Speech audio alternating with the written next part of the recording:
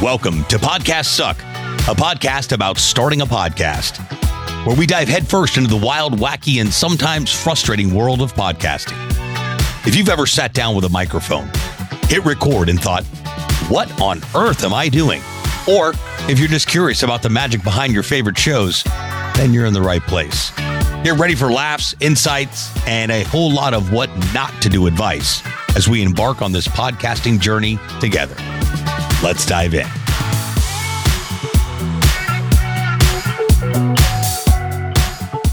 What's happening, everybody? Welcome back to another episode of Podcast Suck. If you don't have one, so glad you're tuning in here. We record this podcast live on Facebook, YouTube, and on LinkedIn, just for additional content purposes. And then, of course, it gets produced as an actual podcast episode. So if you're tuning in on Facebook, LinkedIn, or YouTube right now, thanks so much for taking some time out of your day to hang out with me and help you better understand what you don't know that you don't know about the world of podcasting. Today's topic is about imposter syndrome, which is just a fake word and made up term. And I'm going to explain why in just a minute. But the reason I decided to talk about this is because I do hear this from people a lot. I get the opportunity to work with people that want to start a podcast and that are starting a podcast. So I hear all kinds of scenarios of why someone hasn't got started yet. And through my content and people that I get the opportunity to meet and talks and whatever it may be, the conversation is consistent that someone has imposter syndrome and they haven't started yet because they feel like they're, well, an imposter. So I want to break that down for a few minutes today and really help you understand the reality of this so-called imposter syndrome. Now, first of all, imposter syndrome doesn't even exist. What imposter syndrome is a dressed up fancy word for fear. Another thing that doesn't exist. It does exist, but it's not real, if that makes sense. So it's the analogy I heard a long time ago. You may have heard it. False evidence appearing real. False evidence appearing real. That means it's not real. So imposter syndrome is just something that we make up in our heads because we're scared to do something. We see someone doing something great. We know that we possess a similar talent or similar gift to be able to do something similar, but we think, no, that individual is better at it than me. And if I go start doing something like that, well, I'm just being an imposter of so-called individual.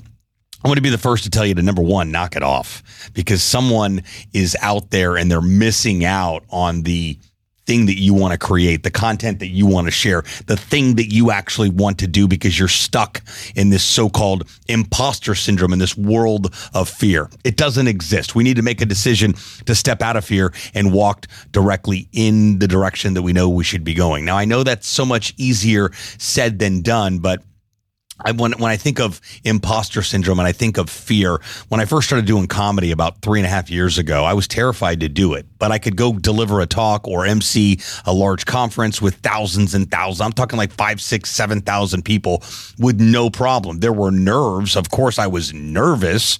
Nerves are real. But I don't know that I was ever scared to actually get out on stage and deliver a talk or MC an event. But when it came to making 50 drunk people laugh in a bar at 11 o'clock at night, I was absolutely terrified of doing it until I did it. I had a friend of mine, fellow comic here in Miami, on my podcast right around the time I was starting to do comedy. And I asked her about this whole fear thing. And she said, Sebastian, the fear of doing comedy is not going anywhere. It will always be there. The nerves will always be there. It's what you decide to do with the nerves and the fear that matter. She said, every time I step out to do a set, I'm full of nerves. I'm a bag of nerves and I'm nervous and there's fear and shows up. But I decide to do something with it. And the something that I decide to do with it is the actual comedy set. And when I crush that comedy set, it fuels me and reminds me every single time I've got fear or imposter syndrome or the nerves show up, it was all a complete waste of time. Because I'm sitting there in my own head thinking, oh my gosh, I'm scared to do this. But I actually went and did it, and I did a good job of it. I use this example because you use the same thing with whatever you're creating. In this case, we're talking about starting a podcast. When you don't get started doing something, there's somebody out there that's missing out. because they're not able to consume what you would create because you're stuck in this world where I'm scared to do it or I'm being an imposter. So let's set the record straight today and really let this land in your head and really understand that your fear of being an imposter of somebody else is a complete, absolute, total waste of time.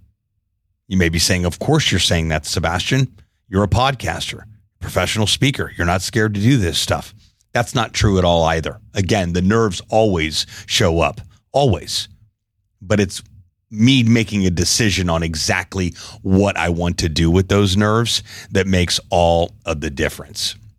When I don't get out on stage and deliver a talk, someone's missing out in the audience. When I don't show up and do a comedy set, someone's missing out on the opportunity to laugh. When I don't record a new podcast episode and talk about so-called imposter syndrome, well, people really don't understand the reality of this so-called imposter syndrome. And I preface imposter syndrome with so-called because I think it's so important to understand that it's not even real. It's just being disguised as fear, another thing that isn't real. Remember, false evidence appearing real. It's not even real. It's made up.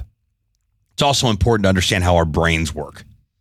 As human beings, we are interpretation machines, which means we make stuff up constantly. And the scariest part is that it's on autopilot. So we're constantly making stuff up in our head. This story, this new narrative we're creating in our mind, attempting to convince ourselves that it's true. And then if that's not enough, we take it a step further and we start enrolling other people into the process and into the story that isn't even true. And then we rinse and repeat that process. And then we wonder why our lives are hectic or we're crippled in this world of fear and imposter syndrome. We've got to break the cycle. And the only way to be able to do it is massive action. If you feel like you've had imposter syndrome, if you feel like you've been nervous, if you feel like you've had fear of actually starting a podcast and stepping into it, writing a book, stepping out on stage, whatever it is that you know that you should be doing but are not doing, whatever that thing is, the only cure that you're going to find with all of that is massive action. Making a conscious decision to say, listen, I know I feel the way I feel right now, but the story that I'm telling myself isn't even true. And I don't want other people to miss out on what I can bring to the world because I'm stuck in my own head, attempting to convince myself that imposter syndrome is actually a thing. So I hope you're getting something from this episode.